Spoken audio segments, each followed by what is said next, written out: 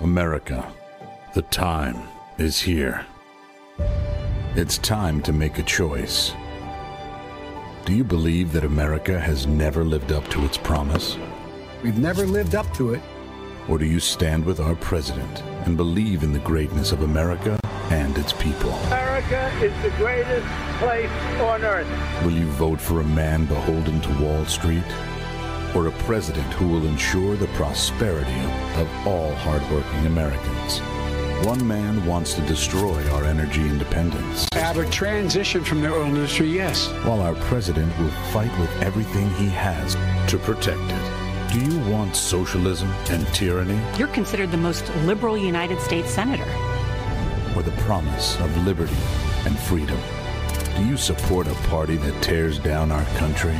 They're not going to stop, and they should not. Or a president who will build a future for our nation greater than ever before? We will make America great again!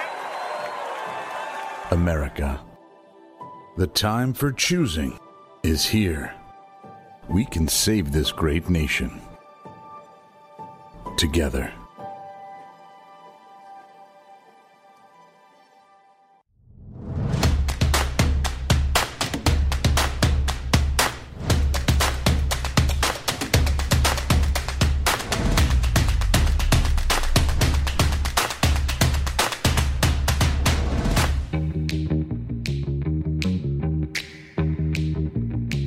Live from Studio 6B on a huge Thursday night. Glad you're in. Big thanks to our friend A64 there on Twitter for that great opening, which I'm going to run every night through the election because it's fantastic. The time to choose is here. Save the country or not. And I think he lays it out perfectly. And I want to thank him for letting us use that. Fantastic stuff he does. And Paul Nolan's here with some news. Rick Delgado's here. Rick Emirati's here. Well, Paul, this is the anti-yesterday today because there's a lot of good news. And there's a lot of great stuff. And this was just a huge, huge day. I felt significantly better about this whole deal today. Momentum. You took your meds? Well, no, I'm not taking any meds. I listened to the president this morning. He's confident. He's good. GDP 33.1%. Hello. That is a boom. Wow. I said 33.1%. We knew it was coming. The president said it was coming. Now he says I would have been happy at 12. We've never seen anything like that. 12, 9, or 12, 15. 33.1. And let's just get right to it because I love Charles Payne from Fox Business, and he was on 38G. We'll start there, talking about these numbers and how good the top line number doesn't even really tell the story when you start looking at the underlying numbers. So let's roll that. It is absolutely remarkable. And let me tell you, I'm sitting here going through the data because the headline doesn't do it any justice. Yeah. Durable goods were up 45%. Non-durable goods, these are things we buy not for durable goods, essentially, are things we buy that we're going to own for 3 years or longer, like a refrigerator. Non-durable goods up 82%. Domestic investing, this is what we did as people, not businesses, up 83%. Residential investing, homes, 59%. Whoa. So what held us back? Obviously, we're not building. Yeah, 59%. I mean, these numbers are absolutely remarkable. Yeah, they are remarkable. And the president said all along this would be a V-shaped recovery. And there you go, right there. If that's not a V-shaped recovery, I don't know what the hell is. That thing just needs a red cape. It's a super V. That thing is a V. That thing is a super V, exactly. 33.1% GDP growth. Good Lord. Wow. Charles Payne wasn't done, and this is maybe the more important clip, talking about the damn stupid media and reporting this news to the American public. 39, roll that.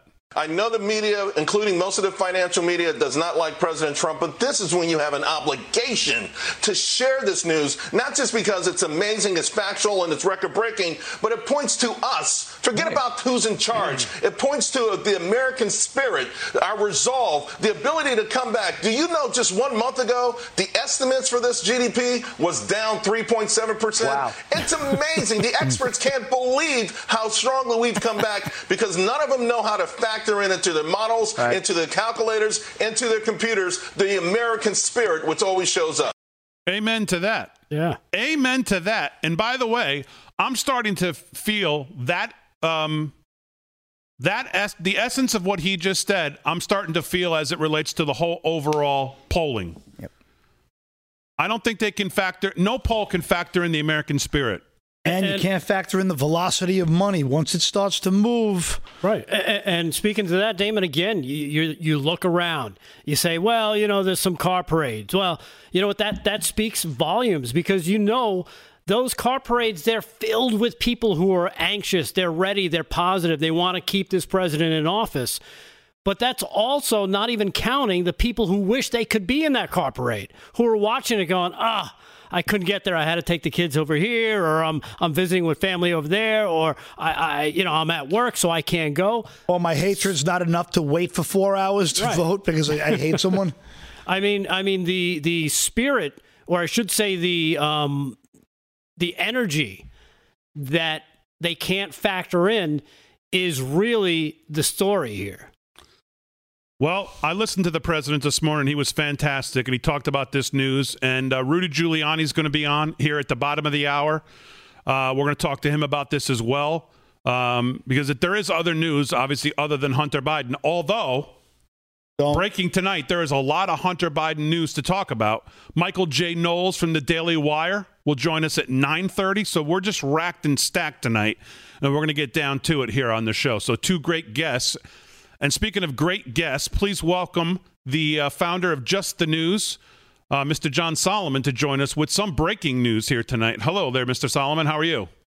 I'm well. Good to be with you. Well, thank you for joining us on short notice because we had a pre-record of Mayor Giuliani, obviously, because he's extremely busy. And as I was recording with him, we got the breaking news here. I saw it. I happened to see it from Charlie Kirk's tweet, but the report out is the DOJ officially confirms that the FBI is investigating Hunter Biden for money laundering, and this has been open since 2019. So can you tell us what you've heard, what you know, and what you think they're looking into?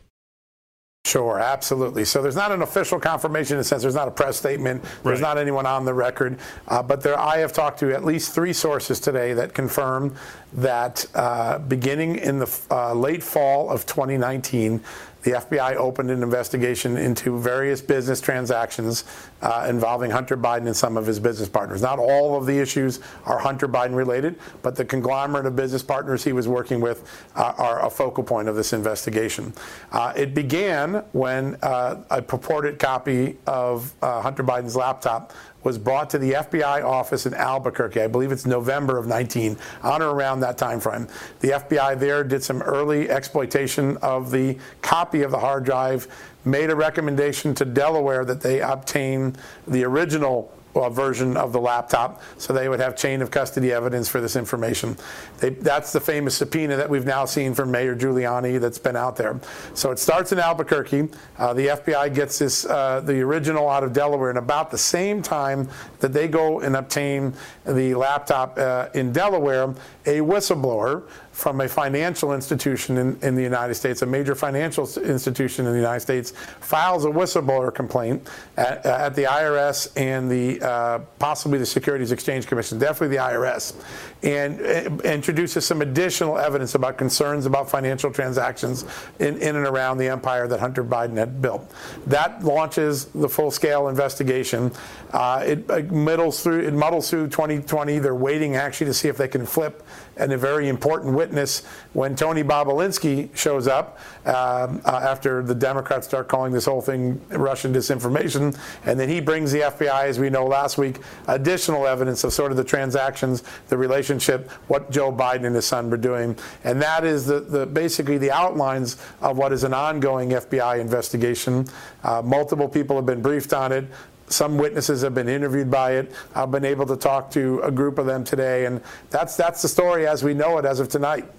So now the whistleblower obviously is not, to be clear, not Tony Bobulinski. This is someone completely separate that we have never heard from. That's correct. Yeah, I mean, we don't have the name or ability to report the name, But this person comes out of the financial institutions. And if you remember, there's a little hint of this in the Senate report that Ron Johnson and Chuck Grassley gave us a couple weeks ago. There were these things called suspicious activity reports, SARs. And they talk about the $3.5 million payment from the Russian oligarch, some of the Burisma money, some of these payments to Ukrainian and Russian women that might be involved in human trafficking. SARs are often the result of a report that comes from a financial institution. So there was some inkling that a financial institution or somebody associated with a financial institution had concerns about what was going on and made these reports to the Treasury Department. At some point, I'm told, those concerns escalate beyond the SARs, beyond the suspicious activity reports, and there's a formal whistleblower complaint that is sent to at least the IRS. I've been able to get some confirmation there, possibly the SEC as well, and that comes, gets wrapped into this FBI investigation. So we've been sitting here saying everybody's been screaming about the FBI. What's going on? How have they been sitting on this? They only moved once they found out that the mayor had a copy of this, it seemed. Now we get this news. So what does this say to you about maybe what has been going on behind the scenes? And when you now look at the overall timeline of what you just laid out, does it make sense that this really did maybe move quicker than we thought, and they have been on this and looking to get the timeline of those flag transactions to the whistleblower to then Bobulinski and everything we know? Does the timeline make more sense that maybe this wasn't just sitting there and no one was looking at it? There's some lack of clarity about why a year later we're seeing activity again. The best information I've been able to get is that they were working to flip or turn a witness, somebody who would be able to make sense of these disparate pieces of evidence and put a story together that you could take to a grand jury. I don't know who that witness is. I haven't been able to determine it. But something very important happened a few weeks ago. If you remember, Hunter Biden was in business with a guy named Devon Archer. That's his main business guy at Burisma, the Russians, the Chinese. They're together on all of those. He's convicted in 2018 of fraud against an Indian tribe along with several other defendants. But of all the defendants, the judge after the trial decides to drop the conviction only for Devon Archer. All the others are going to go to prison.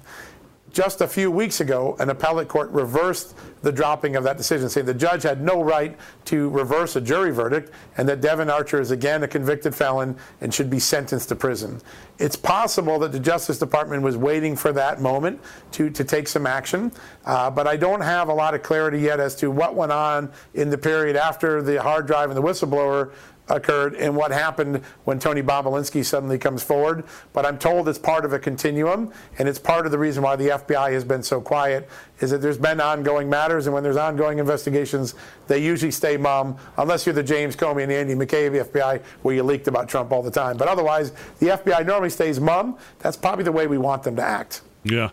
Well, I mean, this is an amazing turn of events as we learn this tonight. Obviously, 5 days out to the election, none of us know how or if this will affect Joe Biden. It's obviously Hunter Biden, his business associates, and I don't know how it would affect Joe Biden, but we'll obviously be following you at Justin News and the reporting on it. So thank you very much for joining us, and we'll keep following the story. My pleasure. Thank you, guys. All right, the great John Solomon there on this breaking news tonight about this FBI investigation into Hunter Biden and his business associates that broke tonight. So a lot more on this. Rudy Giuliani, Michael Knowles, a busy show coming up. Live from Studio 6B on Real America's Voice. Lots to talk about tonight.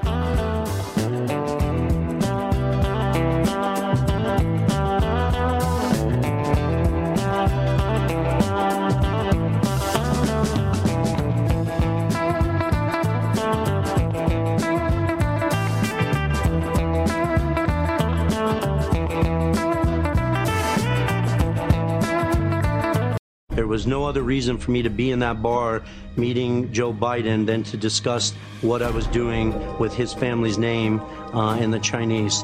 The former vice president has said he had no knowledge whatsoever of his son's business dealings and was not involved in them at all.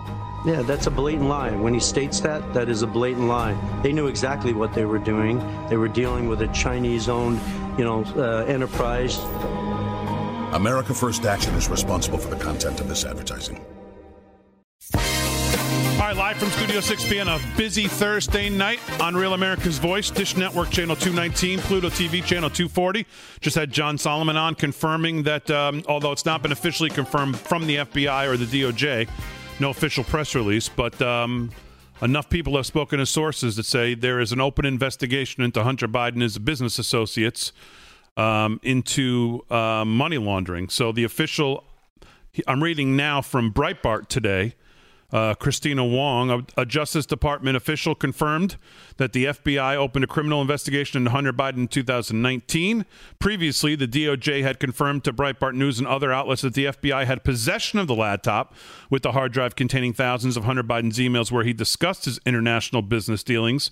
Hunter Biden has been involved in at least several questionable business endeavors. So there's an article here. We'll link to this as well as anything that Justin News puts out tonight on this.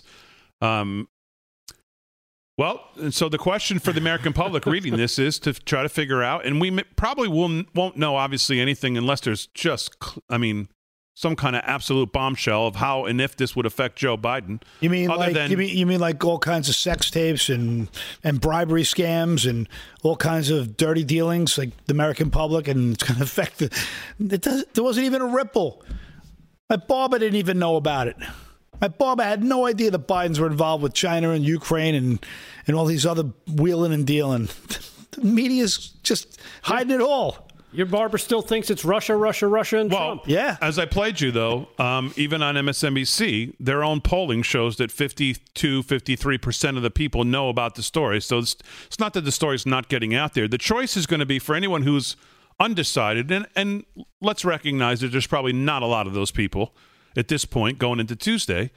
They're going to have to decide, do they really feel like they want to put someone in the White House who's going to be so utterly compromised that there's no plausible way to think he could run the country. Well, there's no plausible way to think he could run the country just because he's pretty much he's as dumb as a doorknob. But he certainly is going to be as compromised as anyone who's ever even thought about seeking the office, and corrupt on top of it. So that's going to be the decision.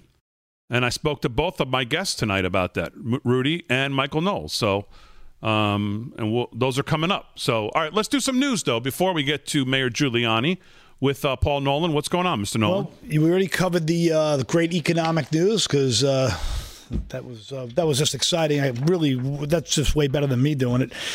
Pulitzer Prize-winning journalist Glenn Greenwald resigned from the media company he co-founded after editors reportedly refused to publish his article until he removed all sections critical of Democratic presidential nominee Joe Biden. Yeah, this was whoa. This was one of those whoa moments for me when I saw his resignation he posted from the Intercept. Like you said, he's a co-founder of it.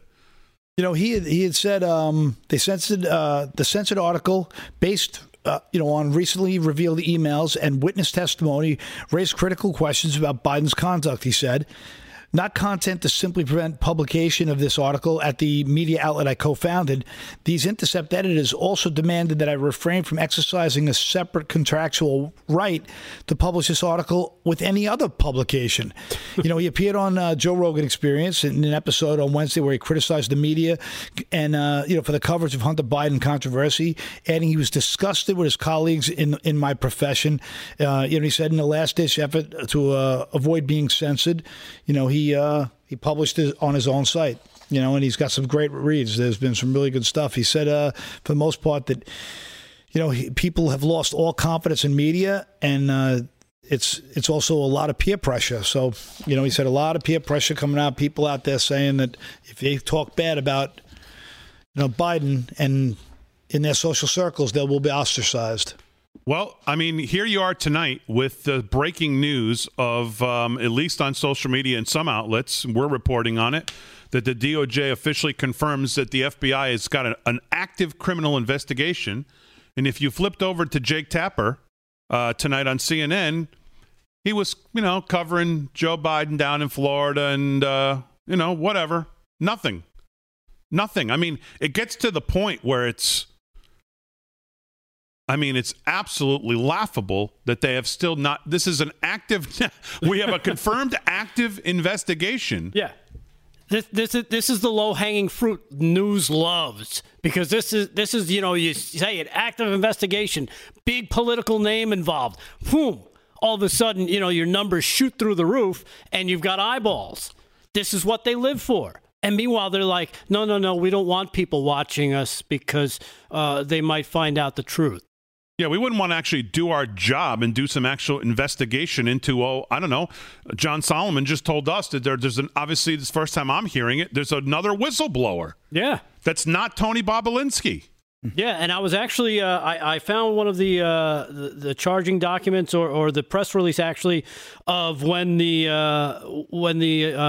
Hunter Biden, what do you call it? The guys he was in business with, Galinas, Archer, and Cooney, were convicted. There are other people listed here too, so it could be any number. It could be one of those three. It could be this person named Hugh Dunkerley. It could be Gary Hurst. It could be a Michelle Morton. These are all people that were engaged.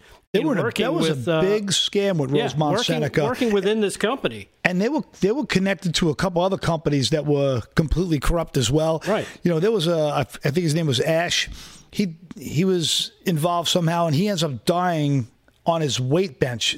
He was bench pressing, and the most weight you ever seen on a bench crushed his neck. That's how he went. No joke. Right. I mean, I don't have all the facts, but it's like, it's just crazy. Like, how corrupt this family is. I mean, if anyone else did this, there'd be investigations. Now, there's another report in Breitbart, and when I looked at this, I thought whistleblower. I immediately thought Bobulinski, but maybe it's not. It says whistleblower to meet with FBI again over Biden corruption scandal. The FBI agents it is Tony Bobulinski, will again interview Tony Bobulinski regarding his involvement in Hunter Biden's business dealings. Bobulinski told Sinclair Broadcast Group reporter James Rosen as part of a report on Thursday night.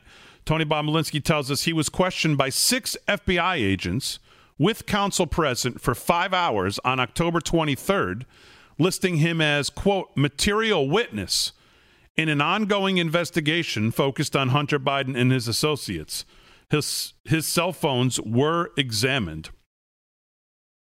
He says that the agents carefully examined the digital evidence captured on all 3 cell phones that he made available, and he told them he'll be brought back for additional questioning. So, again, that's Bobulinski. That's different than Mr. Solomon telling us about this whistleblower who says comes out of the financial financial industry. And you think back to what he said about those flag transactions that he first reported on as well. Yeah, there's a lot going on right now. There is a lot going on, and it seems like there's a lot that's starting to kind of meld together. Yeah, well, and it's 5 days out from the election.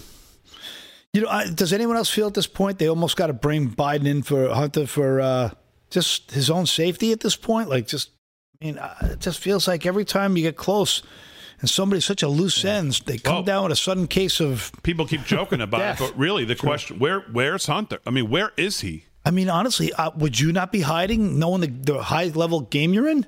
I mean, this is some serious stakes here. Well, his father's got to know where he is. I mean, his father's got to still care for his well-being. I've got 2 words for you, Damon. Plausible deniability. Yep. You ain't kidding, kid. Well, at some point, plausible deniability is out the window, isn't it? At some point, the walls get too tight. Someone's got to, where's Hunter? I mean, it's not a joke anymore. Where is he? Wow. All right, Mayor Giuliani coming up. Don't want to miss this, as we will break the news to him about this investigation. Live from Studio 6B, glad you're in.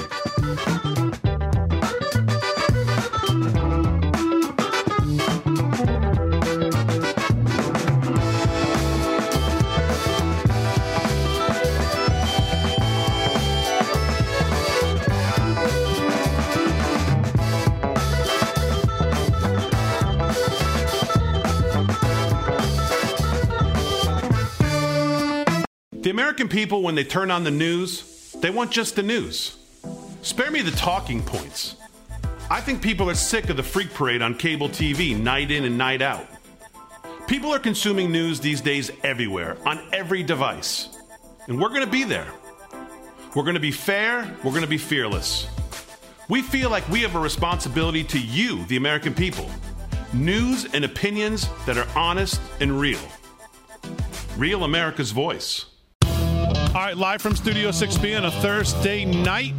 Lots more to do. Remember, Michael J. Knowles from the Daily Wire joins us at 9:30. But right now, please welcome the former mayor of New York City and the host of the Common Sense podcast, Mayor Rudy Giuliani. Mayor Giuliani, how are you? I'm very good. How are you doing? Very good. Thank you for coming back on the show. Lots to talk about. Let's start with GDP numbers this morning. 33.1% increase in GDP. What should the voters take from this? The president said this was coming. Here it is. The underlying numbers are even better than the overall number. What should we be looking at? What we should be looking at is that the president has now demonstrated for a second time that he probably has been the best steward of our economy of any modern American president. He, until the pandemic, he brought us to our highest level of prosperity, including for the poorest people. Remember, the job gains for blacks and for Hispanics were historic before the pandemic. Lowest unemployment, highest employment, best wages. At the low levels, middle levels, upper levels for all groups. Then we were hit by the pandemic, and the Democrats, of course, the world was going to end.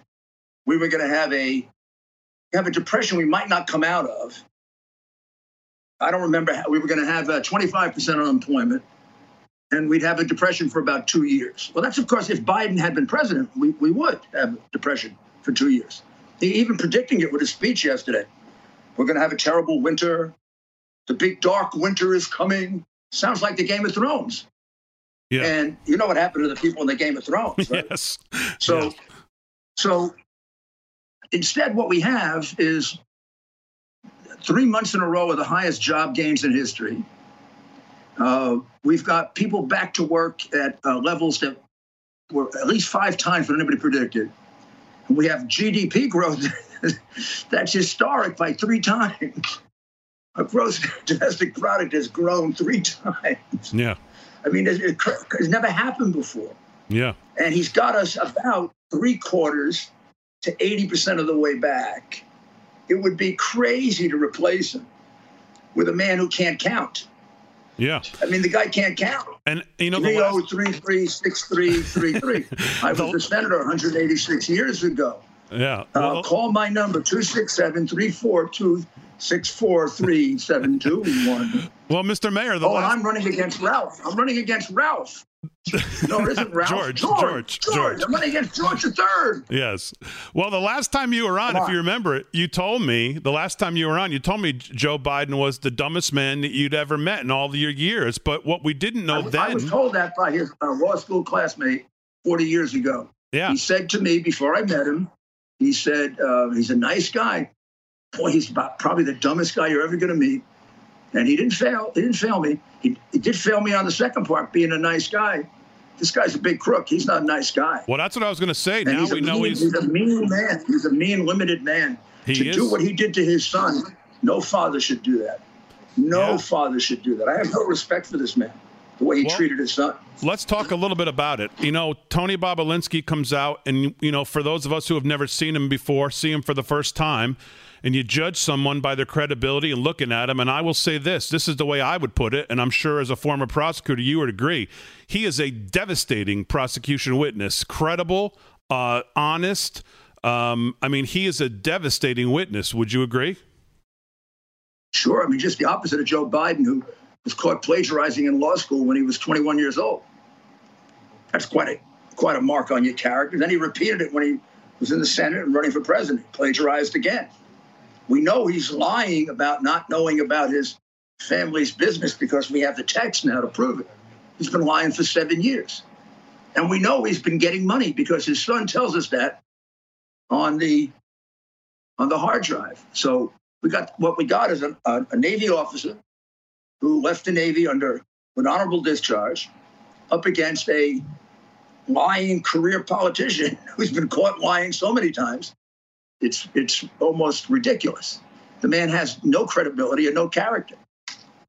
So the FBI has been sitting on this hard drive, and up until today, my questions for you were going to be, what are they doing over there? And just before you came on, I see this tweet from Charlie Kirk that says, breaking, DOJ officials confirm Hunter Biden and his business associates are currently under active criminal investigation by the FBI. The investigation has been ongoing since 2019 and may include his father, Joe Biden. Where is the media? That's from Charlie Kirk, breaking, I guess, at 5:40 p.m. So what's your reaction to that? My reaction is I gave them all the documentation in January of 2020. I gave it to the State Department in March of 2019. Enough documentation so you should be able to go in about 4 months from there to a grand jury to a 4 or 5 count racketeering case. The evidence against Joe Biden is stone cold. And I'm saying that as an extremely experienced prosecutor. Never seen a better bribery case than the one against Joe Biden. And it's in the multi-millions. It'll be the biggest bribery case involving a president or vice president in our history. And it'll show how corrupt the Obama administration was, because if they break that one open, there are about 2 or 3 more Obama people to go down. Obama ran the most corrupt administration in history, and this is what they've been hiding. This is why they have this conspiracy with the big tech and with the big media.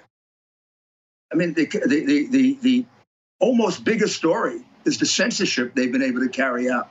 They've virtually written away our First Amendment rights.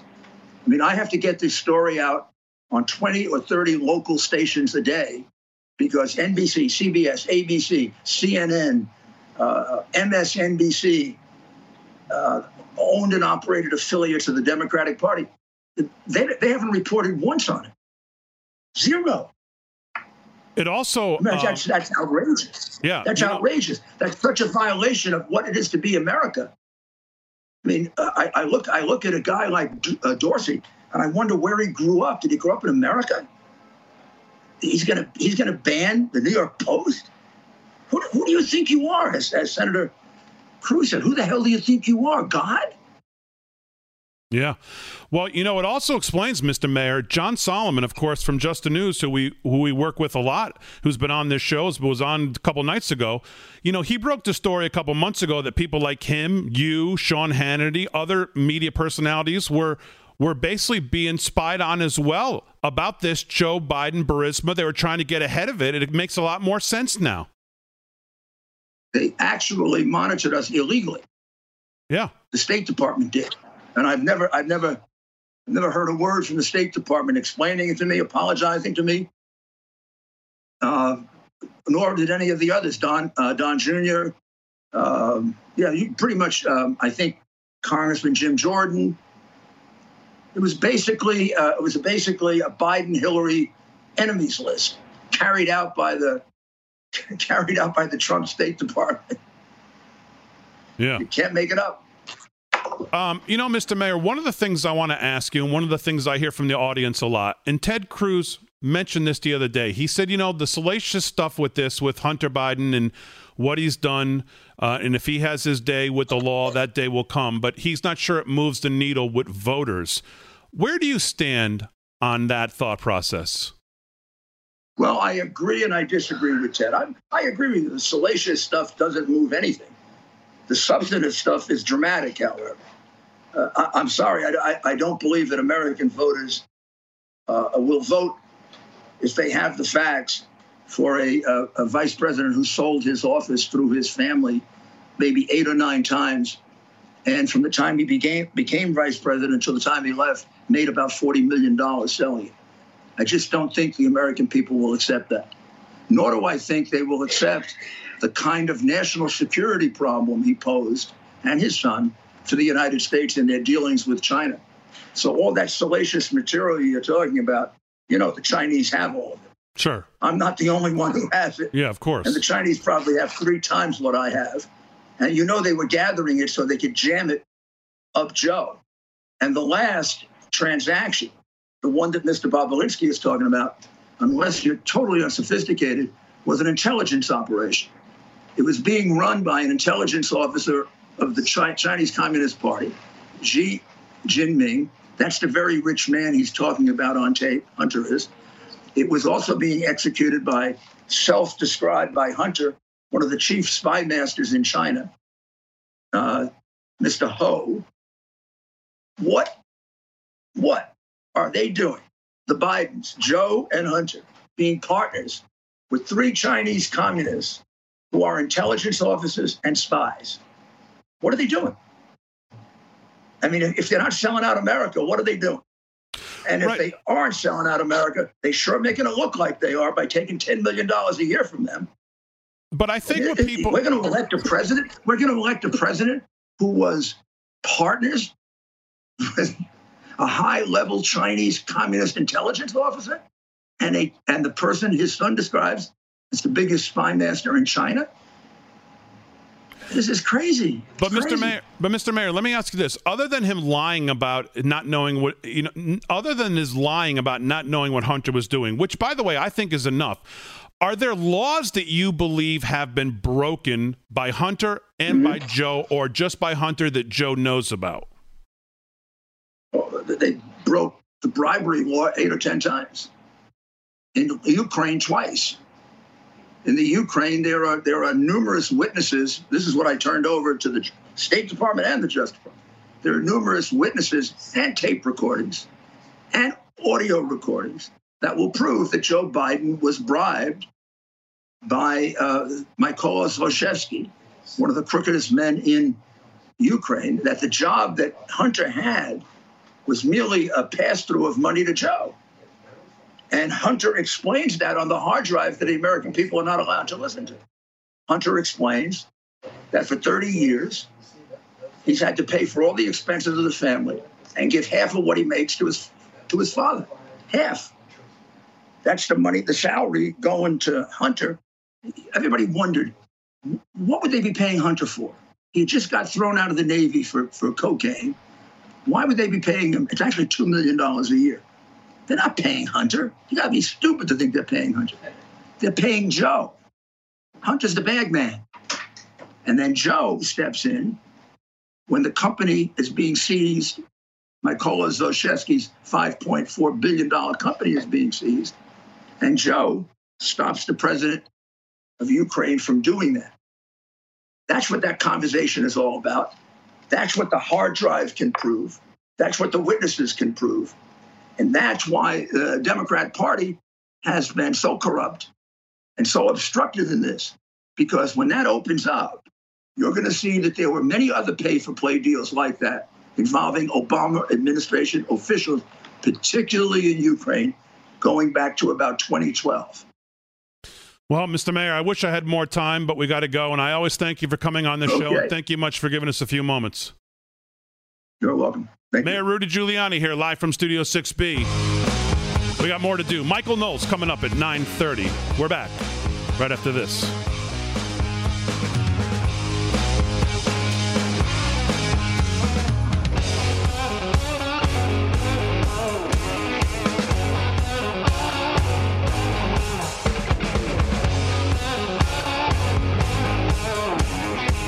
There was no other reason for me to be in that bar meeting Joe Biden than to discuss what I was doing with his family's name and the Chinese.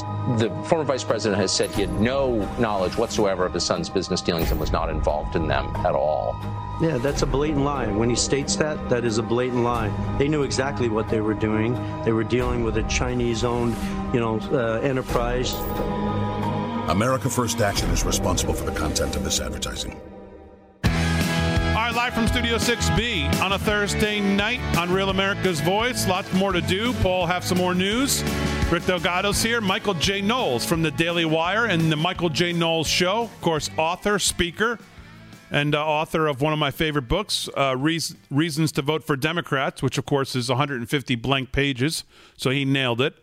He'll be coming up at 9:30, but right now it's time to do some sports with The Paisley man himself tonight, Rick Emirati. What's going on? All right, Big D. Well, from one great mayor to possibly the biggest dud of a mayor in the history of mankind.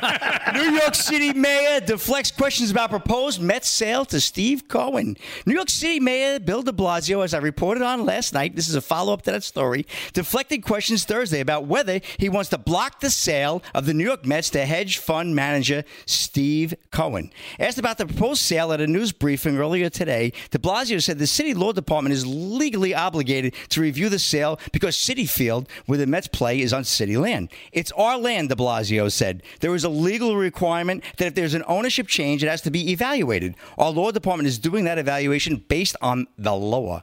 A provision in the city's lease agreement says any new owner of the team cannot be someone who has been convicted of a felony or is an organized crime figure. Cohen's former company, SAC Capital Partners, pleaded guilty in an insider trading case in 2014 and paid $1.8 billion in fines. Cohen himself, though, was not charged in the case. Asked twice by reporters whether he thought Cohen was a fit owner, de Blasio declined to comment. Story goes on. De Blasio confirmed he had called baseball commissioner Rob Manfred to discuss this matter. He has, the Post has learned, told MLB commissioner Rob Manfred outright that he doesn't want Steve Cohen to own the Mets.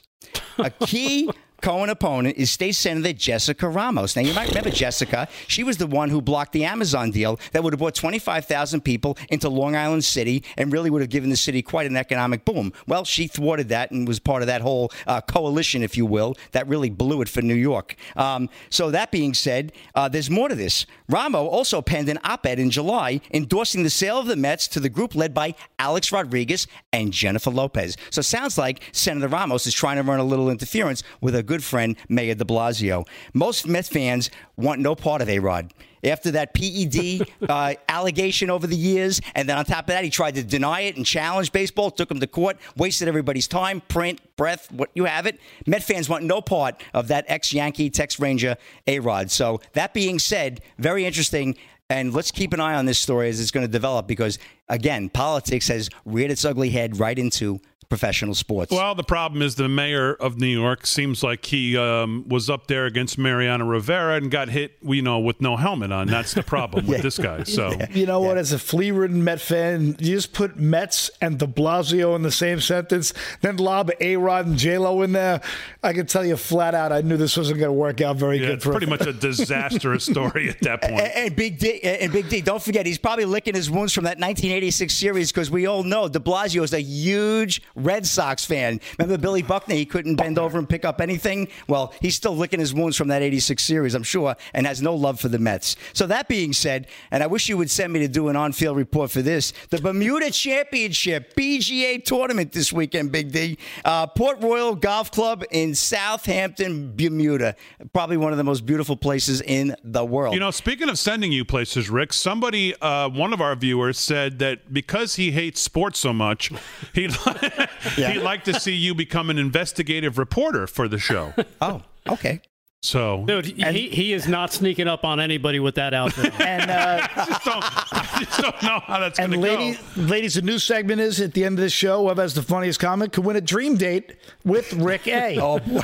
Yeah, I don't know how that's going to go, Rick, with you sneaking up on people with a microphone like your Project Veritas. But he'll moonwalk his way in. Wait till you see the suit I got loaded up for election night. Boy, you won't miss that. Rod Stewart's going to be jealous of that one. I mean, unless the person he's investigating is stuck in some 1970s house with wallpaper that looks like that jacket. Plastic on the couch. Right. Man, I love you guys. Anyway, let's get back to the Bermuda Championships, Big D. And guys, Peter Malnetti shot an 8-under today. This is a par 71 course. And Doug Gim and Ryan Armour both shot a under 7. So we're going to keep an eye on that. No big names, Big D. Darrell Williams has a good idea. Maybe we should just put the Mets up on eBay. Done with it. Yeah. All right. Hey, we got Thursday Night Football. Let's not forget that either. We got the 1-6 Falcons facing the 3-4 Panthers over at Bank of America Stadium in Charlotte, North Carolina. It's the bottom of the South there. This NFC South division. These guys used to be fierce rivals, and I guess they still are. It was Panthers are a -2. The over/under is 52, and right now the Panthers lead 7-3. Last time I looked, Curtis Samuel up the middle for 12 yards, and the Falcons have got a lot of trouble. They got a new coach now, and who knows? The Falcons invent ways to lose games every week. They invent ways that no one even knew you could lose that way. They come up with it. And the most colossal and famous collapse of all time was that Falcons Super Bowl against the Patriots. So, Big D, no better word said there. You know, I saw somebody, and I don't know who it is to give credit to, but I thought they said if Trump wins, the polling where he's down, like let's say 17 or 18 nationally in some of these places that have had him, like NBC. Yeah, that's the new 28-3 Atlanta over New England. If he wins, that's how much they blew it. If he wins, that's some of those polls where they show him plus 18 is the new 28-3, and I thought that was pretty much right on the money. Man. And just one more piece of news before I close out the sports segment for this hour. Major League Baseball news. White Sox made a bold move today. They hired 76-year-old Hall of Famer Tony La Russa to lead the championship team. La Russa coached the team back from 1979 to 1986, and he's coming back. After 9 years in retirement, he is the first Major League Baseball Hall of Fame manager in the history of the game to come back to coach his team or manage a team. So we'll see what happens. There's a lot of concern about, this old 76-year-old connecting with the Chicago White Sox, but I know we have a huge Chicago audience, and hey, we'll see. The White Sox haven't done much in many, many years, so maybe Tony La Russa will bring them some luck. Okay. So, Big D, that's my wrap in sports for this hour. All right, G, let's end hour one here on a great note. Put up that Michigan poll from the Trafalgar Group, the only group that got Michigan right last time around, I believe. Look at this, Paul. Wow. Nice. Trump 49, Biden 46. Wow. And let me that's the shot. Here's the chaser, cut 32, G. If you've got that. This is Debbie Dingle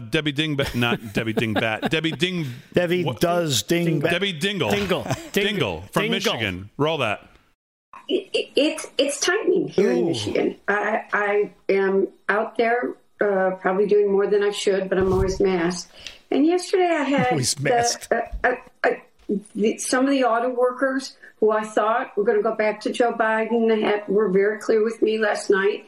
They were voting for President Trump. And I think what we're seeing now is that on the ground, people have to turn out their votes. As you noted, President Trump's coming back on Friday. My grapevine tells me he'll probably be back again before Election Day. Mm-hmm. I had some auto workers that I'm pretty sure were going to go to Biden, who I spoke to yesterday, and they told me they're voting for President Trump. It's tightening here in Michigan, she says. This just in, breaking, the Firefighters Union of Philadelphia just endorsed Trump. They had another vote. I saw that. Unanimous. Nice. Yep. So Debbie Dingle says it's tightening on the ground in Michigan. The Trafalgar Group has them up 3. I think that means he's pulling away in Michigan. But that's just me. Well, I don't know about I'm the that. Eternal optimist. Yes, because they're again, they had it right. So that's why I give it a lot of credence. But they're the only ones who have them up. There's places that have them down as much as 9 in Michigan still. So quite the difference. But what's going on? 5 days to save the country.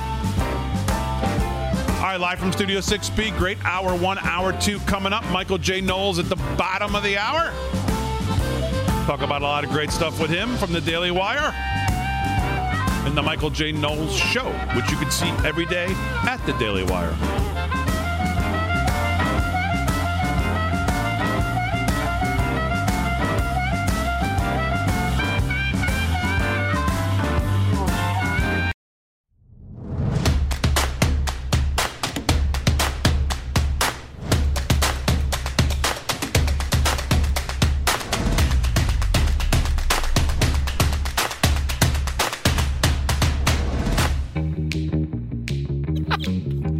All right, live from Studio 6B.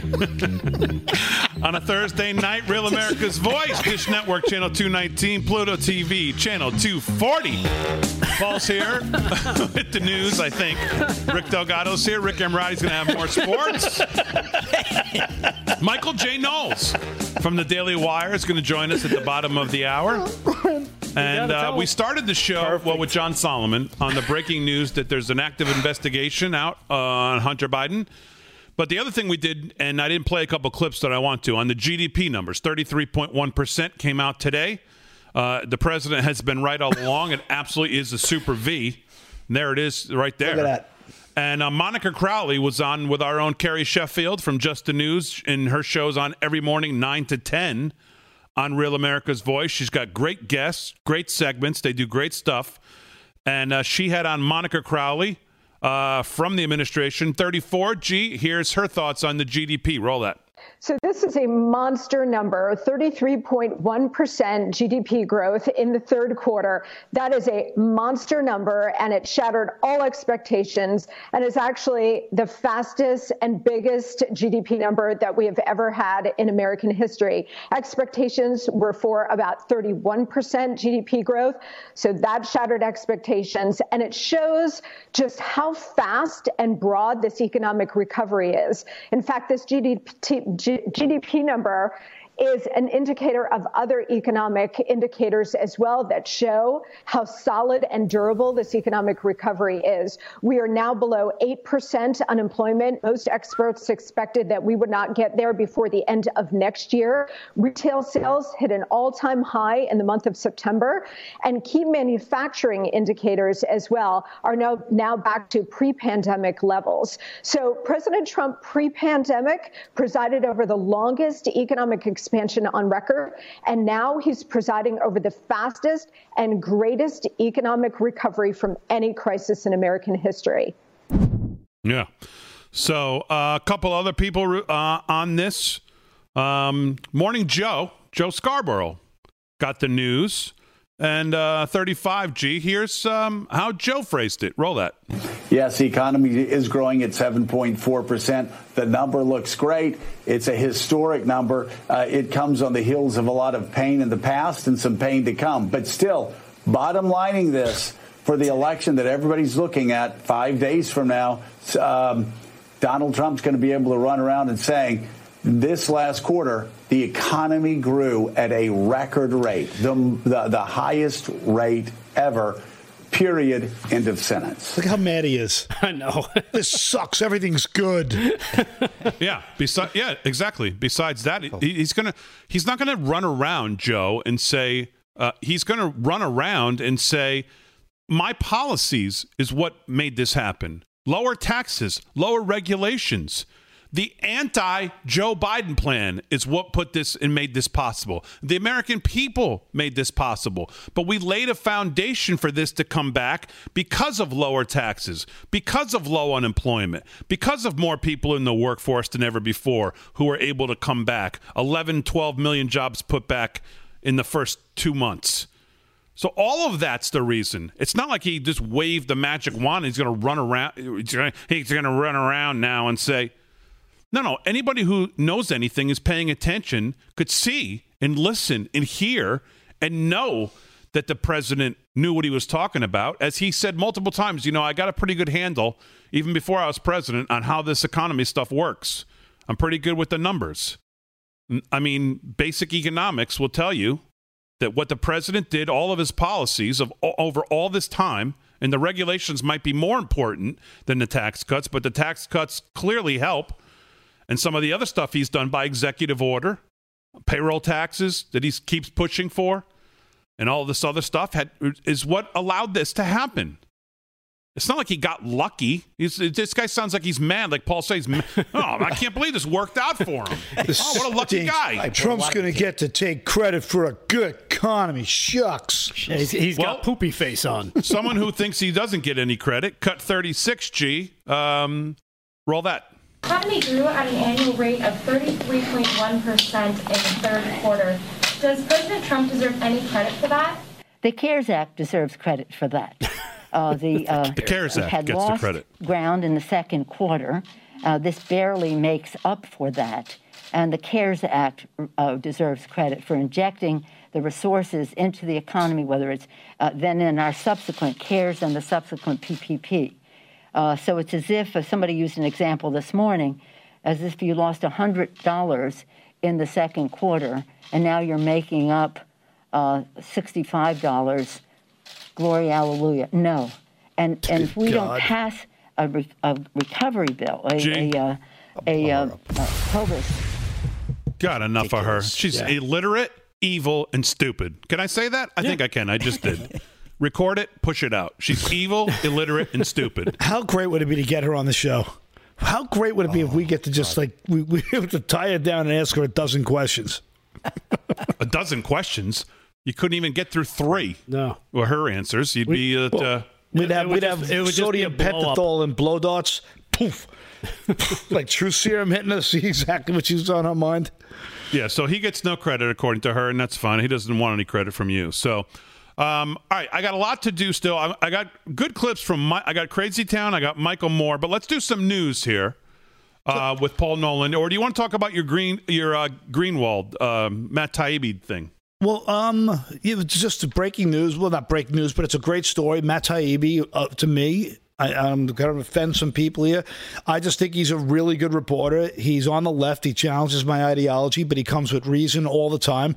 I disagree with his articles a lot of times philosophically, but I like to challenge my belief system. And he has a great article with another liberal who I think is a good writer, but I don't agree with, Glenn Greenwald, who we've reported on has left The Intercept that he founded because they were editing him because of the peer pressure and because of the out-and-out blatant propaganda that no one's allowed to say one bad word about Biden, and they can say bad things about Trump, even if it's officially not true. And I sent Damon the article because he's such a good orator. He's like Obama. You remind me of Obama sometimes. Oh, great! Thank you so much, Paul. Wow. Except I don't. Except that you're not a communist. I don't run around apologizing for the country. Yes. You're not a communist. Now, folks. You haven't sold out America. Yes, exactly.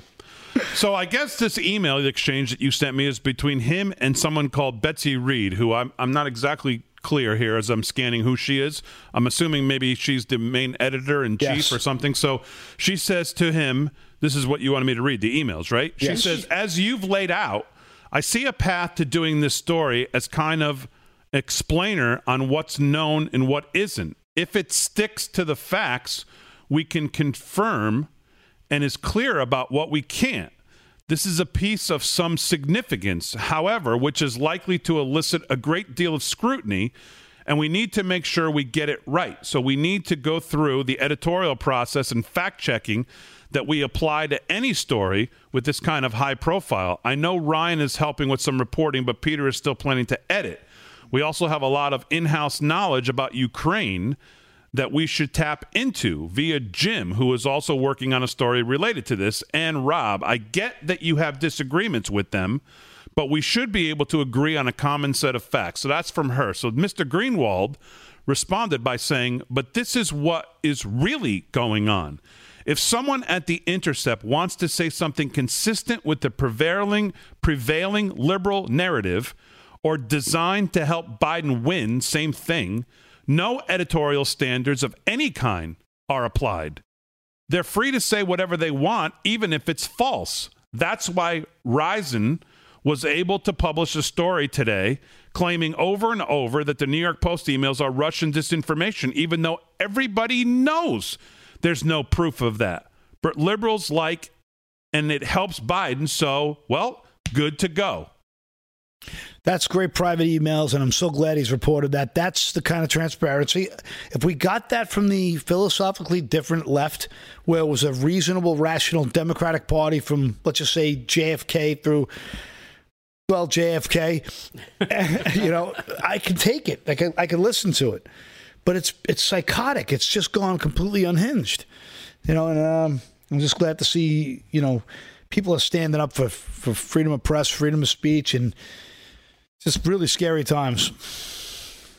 This is an extensive article. We'll link to this if you're interested, and if you're interested in reading it. So I mean, while you're looking at that, I can tell you I have good news because I was so, Damon, I trust his opinion, and when he kind of says stuff with authority, I'm like, God darn it, the big fella said this. So yesterday was definitely tough. But the good news was a polling method utilized by the University of Southern California's Dorns Life College is predicting that President Donald Trump will secure an electoral college victory, deviating from many polls models produced by corporate media and accounting for what they call social desirability bias. The USC polling model seeks to account for what they're citing as shy Trump supporters by asking poll respondents how they believe that those in their own immediate social circles will vote. So to evaluate the potential impact of shy voter belief on the responses of the poll participants, we asked them to these three questions. What percent of their social contacts would be embarrassed to admit to pollsters their opinion about Trump or Biden?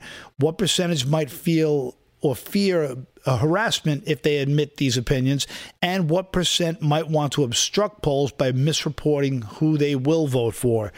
And this is saying that they say he will secure the vote, and it's pretty clear cut according to this one. Okay. Well, we showed you the Trafalgar Group in Michigan. How much time do I have here? 2 minutes. Do I have time to play this Michigan Democrat?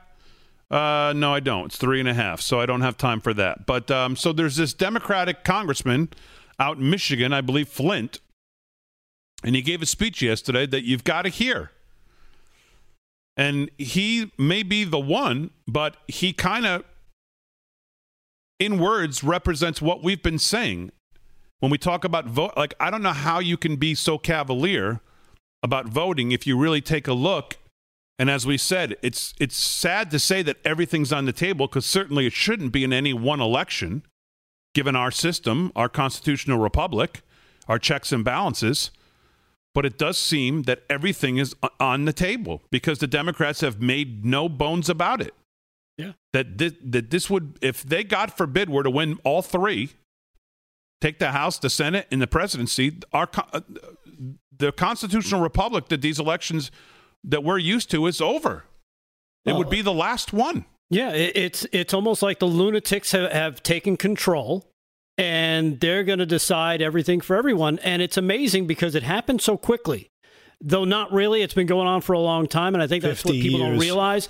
But Trump, another great thing about Trump, he made them come out. He made them show themselves. Whether he wanted to or not, they have now come out in full force because he has made them so crazy. So in a way, it's a good thing. So I'm going to play you this, if I have time to get to, this Democratic congressman from Michigan. And he says, listen, the country's more important than the party, and I'm voting for Trump. And a couple other endorsements Trump got today that we'll talk about as well. So live from Studio 6B, and of course, Michael J. Knowles at the bottom of the hour. So still a busy show, lots to do. Glad you're in on a Thursday night on Real America's Voice. Social media, Facebook, Twitter, Periscope, YouTube, Daily Motion. Stay with us.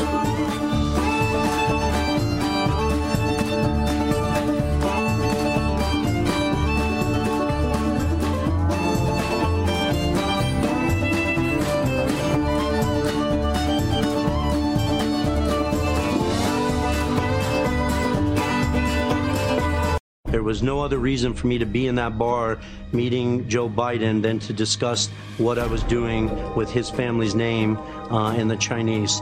The former vice president has said he had no knowledge whatsoever of his son's business dealings and was not involved in them at all. Yeah, that's a blatant lie. When he states that, that is a blatant lie. They knew exactly what they were doing. They were dealing with a Chinese-owned, enterprise. America First Action is responsible for the content of this advertising.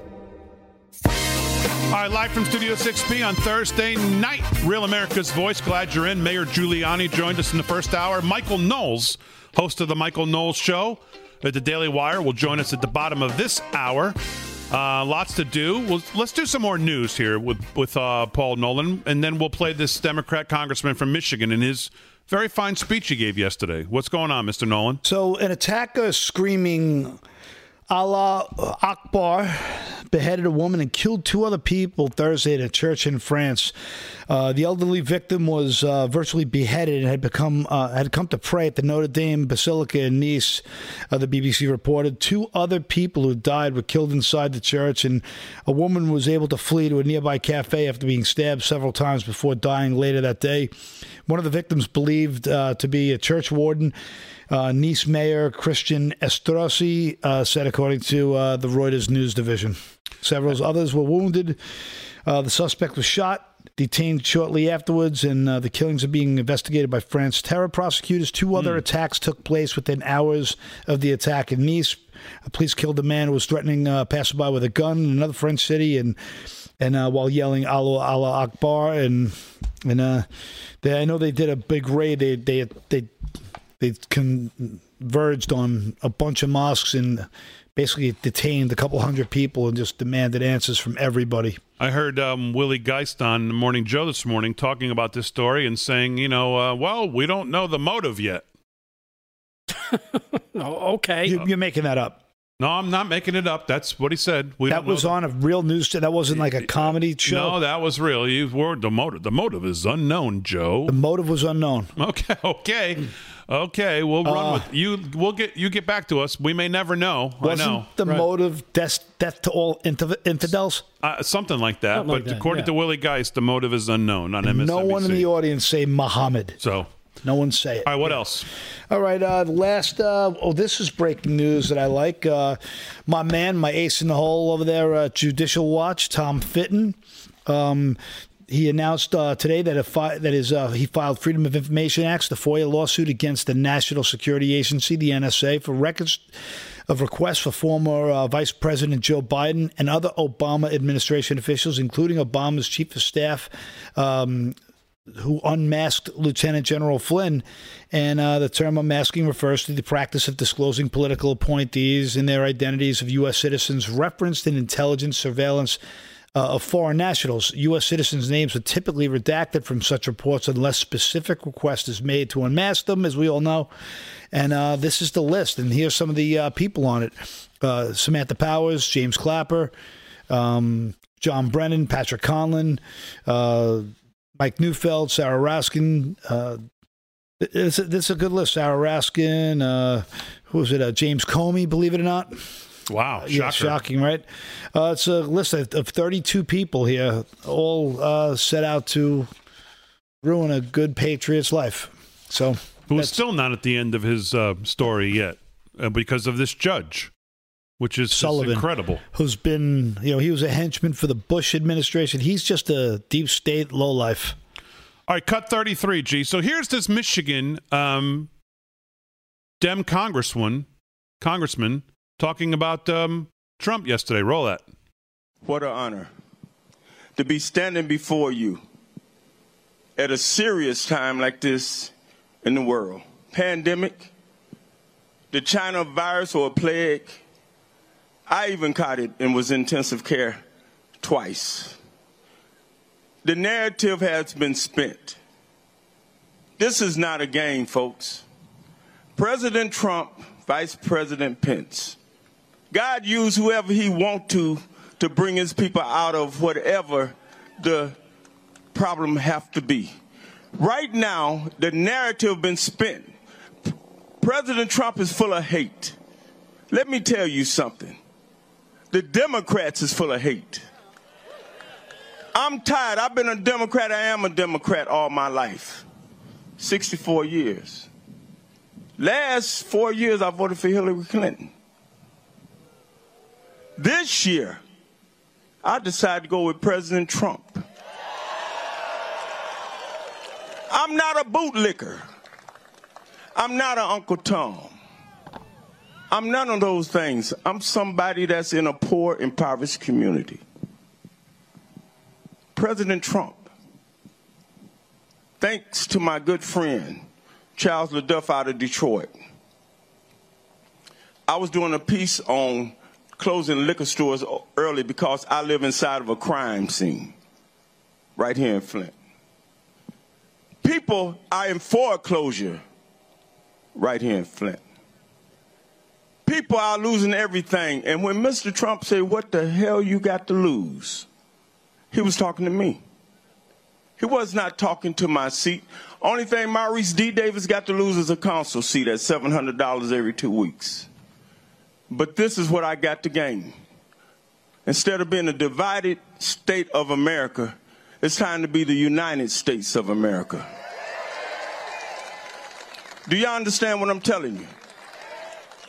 I don't want to hear fault. He without sin cast the first stone. We saved under grace. God used whoever he want to, such as times like these. Vice President Pence, the Trump administration, they reached out to me. Our water crisis has been silent. I've been before probably 170 million people in a couple of days. Interviews everywhere, and people accuse me of being selfish. People dying right here and have died. We're tired of suffering and nobody give a damn about poor folks.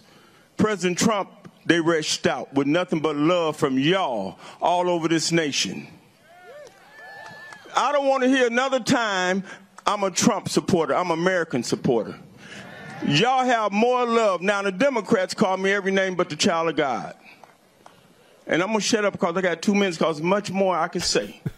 But I'll tell you one thing. This guy's great. This nation is one nation under God. One nation under God. Thank y'all for listening. Thank you. Yeah.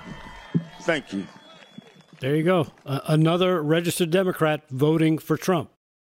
Yeah. Yep. And I remind you about Debbie Dingell in Michigan saying it's tightening here. I gave you the Trafalgar poll. They're the only ones who had it right. So, all right, I have only 2 minutes, so I don't have time for Michael Moore. We have Michael Knowles coming up. But Crazy Town? Yeah, let's do the Crazy Town, G. We got time for that. So this is, I don't even have to introduce it. Let's just roll it. All you people in Oregon. Oh, man. Here with Shimi Sharif, my colleague, who's also a senior health advisor. And we thought we'd start by giving you a quick update on where we are as a state with COVID-19. As of today, there have been 38,160 cases of COVID-19 in Oregon, with 390 new cases being reported Why is today. Grimace dressed up Sadly, like Ronald McDonald? we are also reporting 3 deaths today, bringing the statewide total for COVID-19 related deaths to 608. Oh my! I saw that.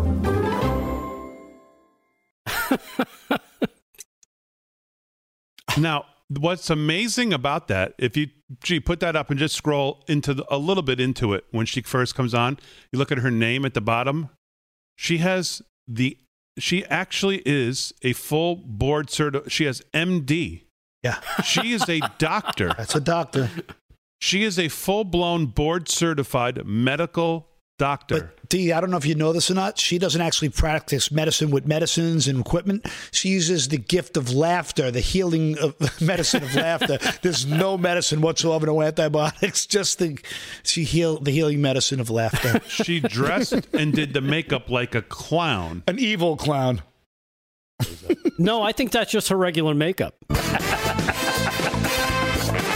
She's getting...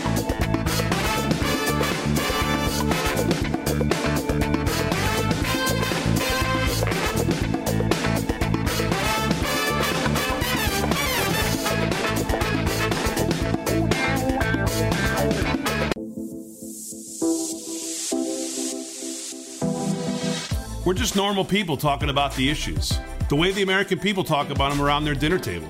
I think that's why people like the show. We don't take ourselves too seriously. We give them news, opinion, sports, comedy, entertainment, music. But most of all, we try to give them love of country, faith, and family every night. We think political news is a big tent. Come on in, live from Studio 6B, 8 to 10 weeknights. You might like it. All right, live from Studio 6B on a Thursday night, 30 minutes past the hour. Paul's going to have more news. Rick's here. Rick Emirati will have more sports. Gio Friend holding it down. But right now, please welcome one of my favorite guests back to the show, who has appeared on this show more than anyone else, and I appreciate it every time. He's the host of the Michael Knowles Show at the Daily Wire. That would be Mr. Michael J. Knowles. How are you, sir? I'm doing very well. Thanks for having me back. I won't call you anonymous. I'll just stick with Michael J. Knowles.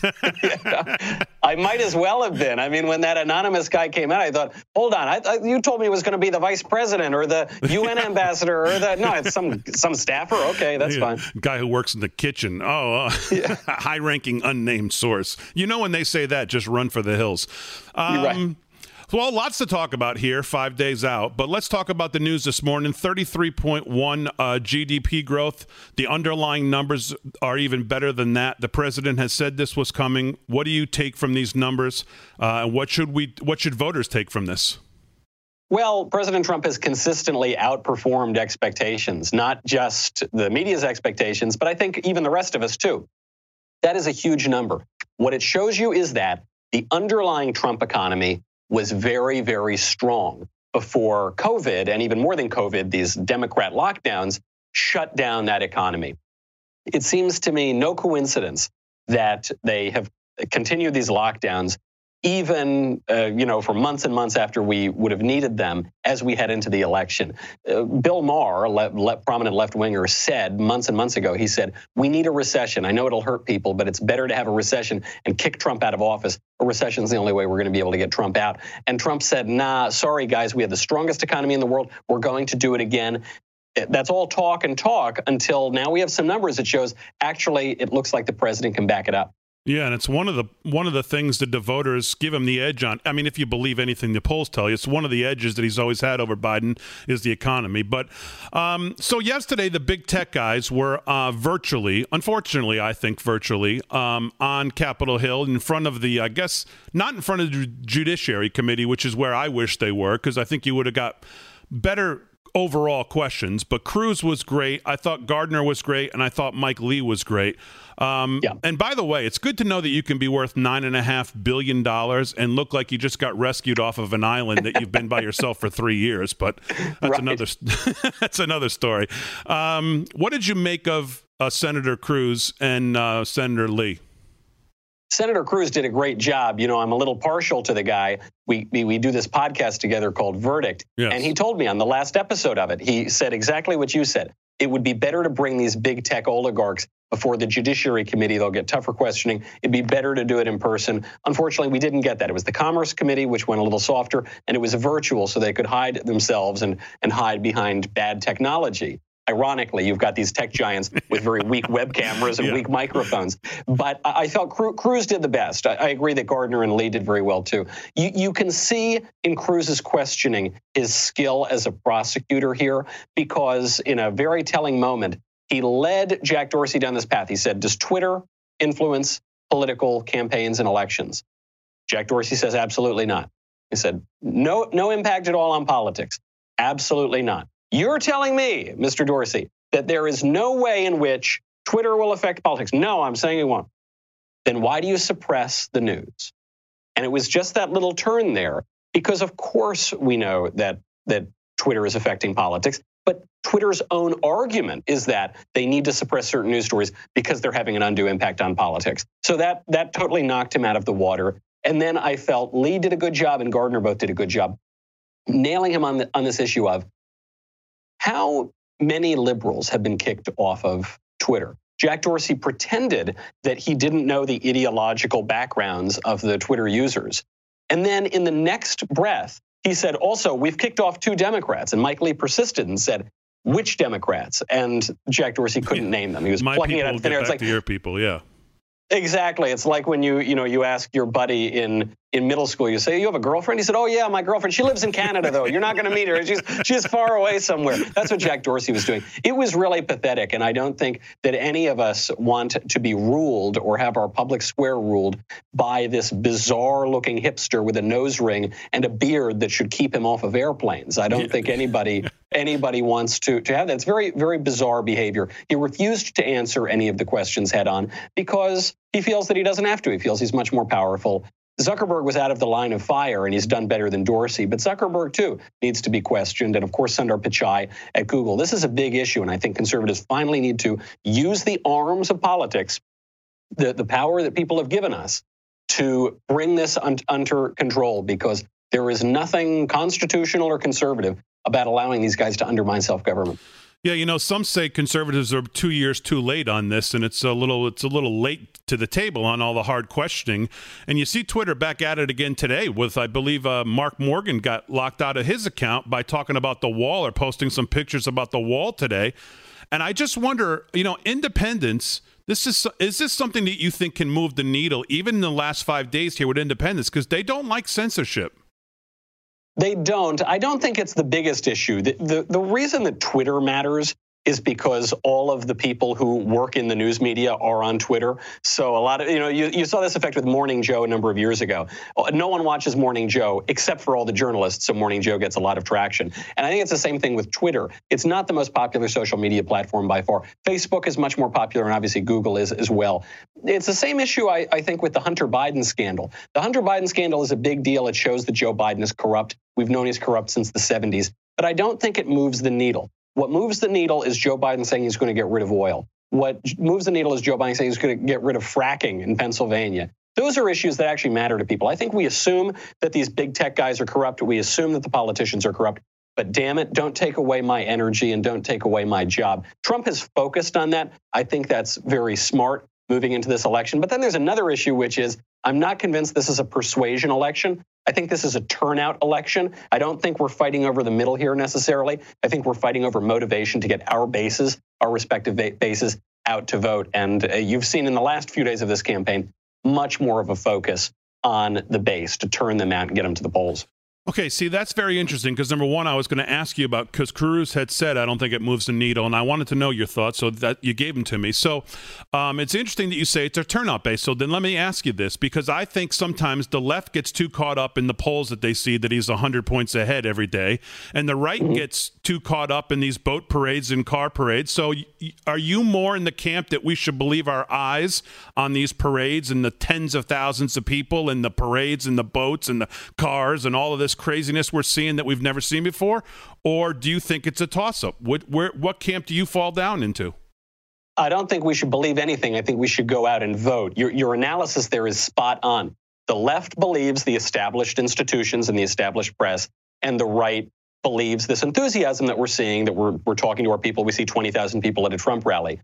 That's all well and good, but the election's going to come down to 11 counties just about in this country. So you might get a ton of people out at a Trump rally in, I don't know, Texas, which now the left is saying is a toss-up. I don't really think it's a toss-up. But you get a lot of people out there. Okay, that makes us feel good. You've got to get to the polls. The way the left uses the public opinion polls is they use it to boost up their base and suppress the conservatives. Say, gosh, Joe Biden's up 14 points. It's not even worth it to go out and vote. Conservatives should not be discouraged by that at all. It's going to come down to those 11 counties. I think Biden has hit his maximum in the polls. I don't think anyone is calling a Biden supporter, and he's lying about who he's voting for and lying and saying he's a Trump supporter. So I think if Biden right now is at whatever, 48, 49, depending on where you're looking, that is his cap. And then where is Trump? In some places, Trump is at 46% or 47%. But I do think there's a bigger buffer in there. So I suspect the polls are oversampling Democrats. I suspect the polls are not totally reflecting the reality, because I don't think they really changed their model after 2016. But none of that is a cause for complacency. This thing is going to be very, very close. Even I think the president's greatest supporters are predicting that he will lose the popular vote. So there will be a lot of people out there voting, maybe not for Biden, but against Trump. And so therefore for Biden. And I don't think any of us can take this for granted. You see what's going on in Pennsylvania, and let's stick with that since we're talking about election night. Do we know what happens on election night? You see what happens in Pennsylvania yesterday. Again, 4-4 tie. Chief Justice Roberts sides with the liberals again on taking up this the Supreme Court to hear this case. Do you think a scenario where Article 2, Section 1, Clause 2, where the states are deciding on the electors and the state legislatures, where the Republicans hold Pennsylvania, Florida, Arizona, North Carolina, Wisconsin, Michigan, Georgia, Ohio, Iowa, all have Republican state legislatures. Do you have a scenario where any of that comes into play in this election? Of course. I mean, you could get into a situation when you get into the litigation here where we have Bush v. Gore times 5 or Bush v. Gore times 10. It's actually interesting when the left had been pushing this idea that they were going to win the election in the courts. They were bragging about how Joe Biden had hired 600 lawyers and how Joe shouldn't concede under any circumstances, and we were going to fight it out till the end. The minute Justice Ruth Ginsburg died, the minute it became clear that we were going to get a majority on the Supreme Court, all of a sudden that all went away. And no, you got to go out there and vote, and don't worry about that. We're not going to litigate it. So there are some structural advantages that we have. But again, we're talking about Pennsylvania, I think. And when you're looking at Pennsylvania, there are a lot of irregularities in Philadelphia. There are Philadelphia poll workers who have #resist in their social media account bios. There have been experiments conducted by journalists in Philadelphia that have shown that the mail-in voting has huge errors. 3% of ballots gone missing in one of those experiments. You've got a lot of other irregularities there. So what will we be able to know? How are we going to track duplicate ballots? How are we going to track ballot harvesting? How are we going to track the ballots that end up on the side of the road like they did in New York just a couple of months ago?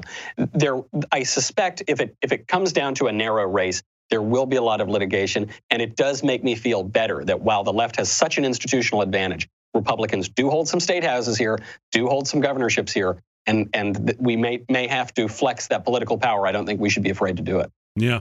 You know, in closing here, I got about a minute and a half left. In closing, you know, it's really weird every night to be on the show and talk. And I don't know if you find this too, to talk about how we keep using these words, everything's on the table this election. It's liberty, it's tyranny, it's what kind of country we want to live in.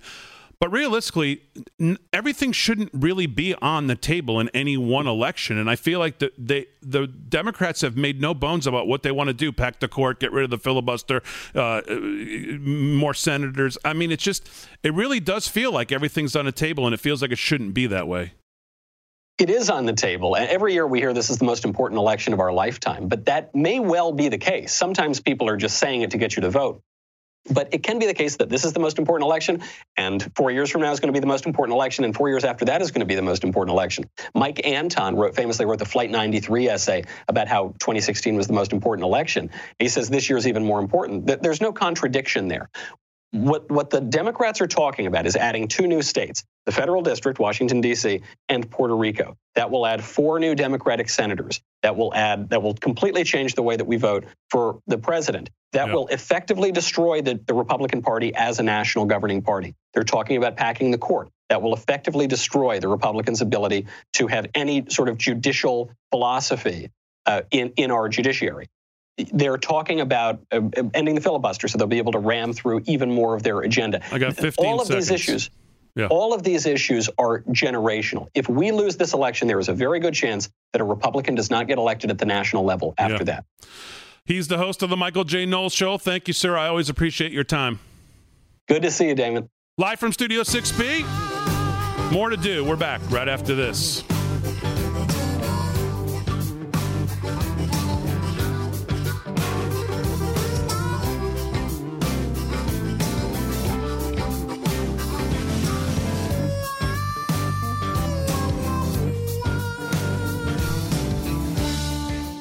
All right, great. Is he still there?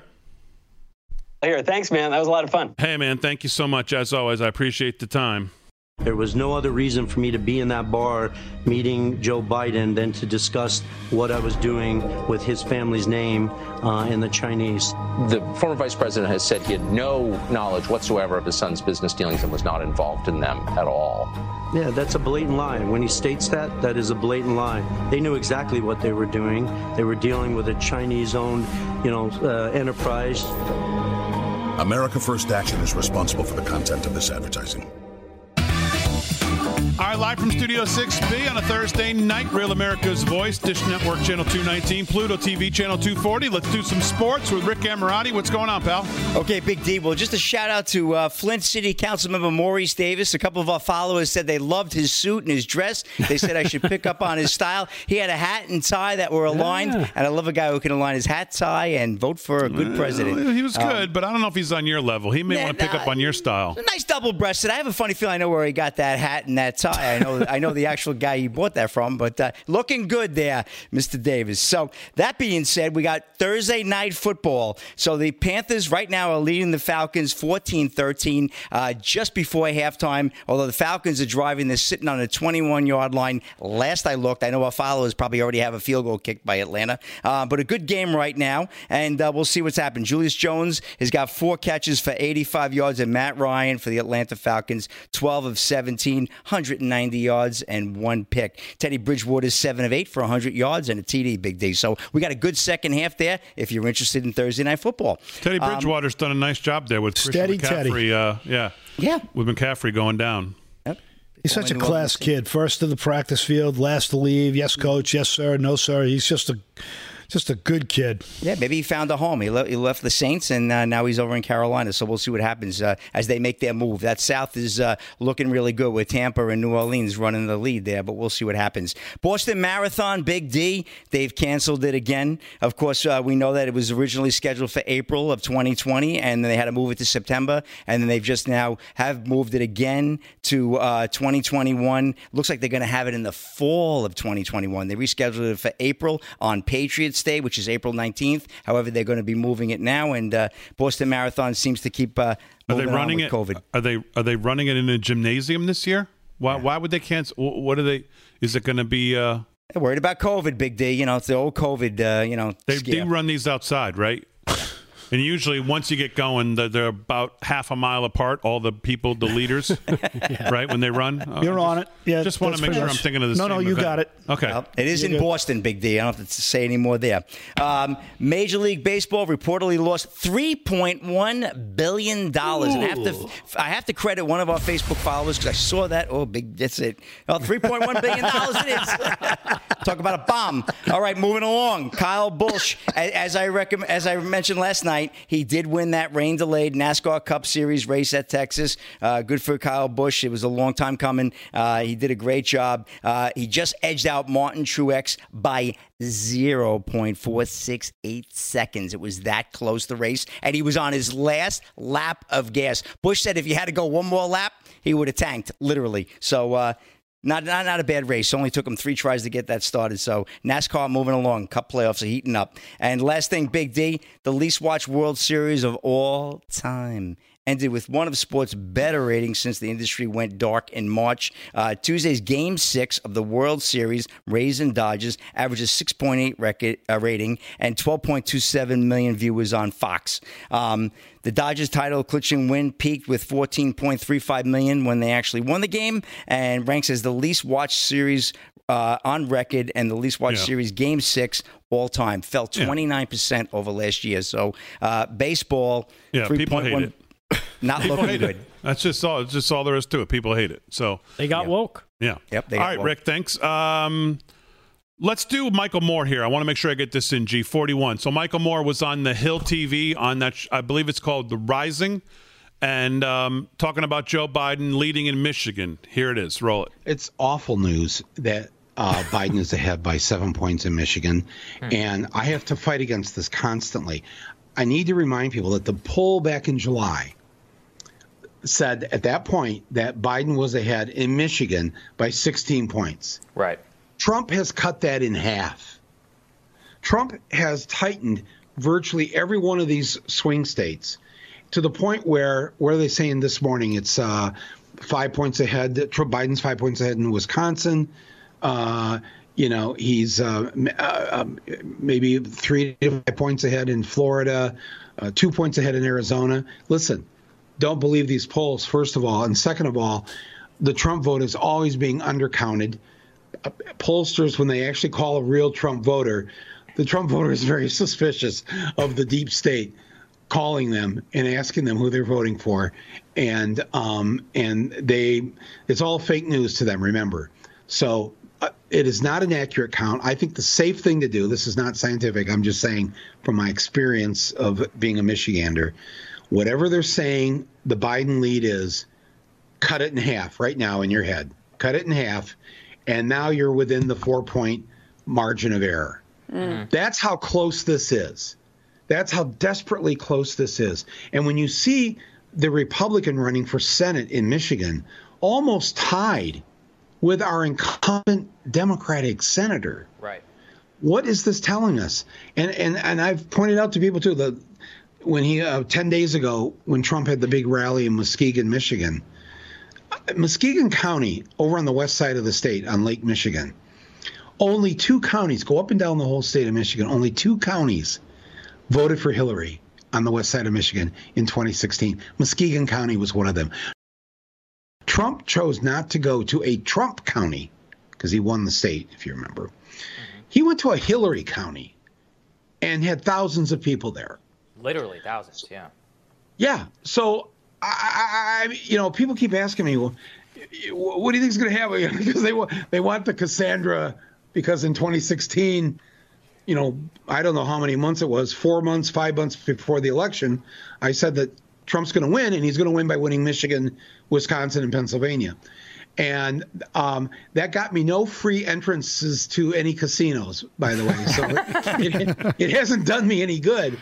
But now they expect me to know what's going to happen next Tuesday. And, of course, I don't know. None of us know. But I wake up every morning with the assumption that Trump believes he's going to win, and that's good enough for me.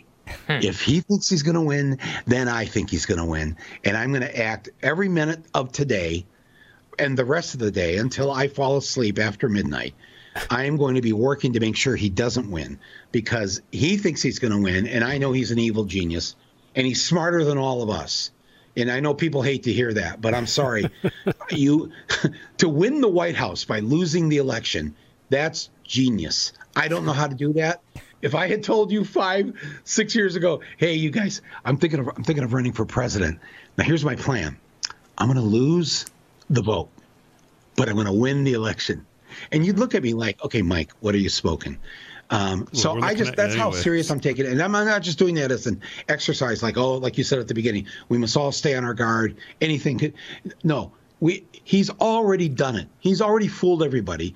And everybody must act right now as if this could happen again. And if it does happen again, so Michael, let me game over. So, I mean, he obviously loses it at the end there. Right. He clearly doesn't understand or want to understand how the Electoral College works or why it's set up that way, so that, we're not represented by California and New York. But, we don't need to get into deep conversation with him about that. But I do like his the fear you can see in that he knows that they've got the single worst candidate who's ready for the dog track at any moment. Yeah.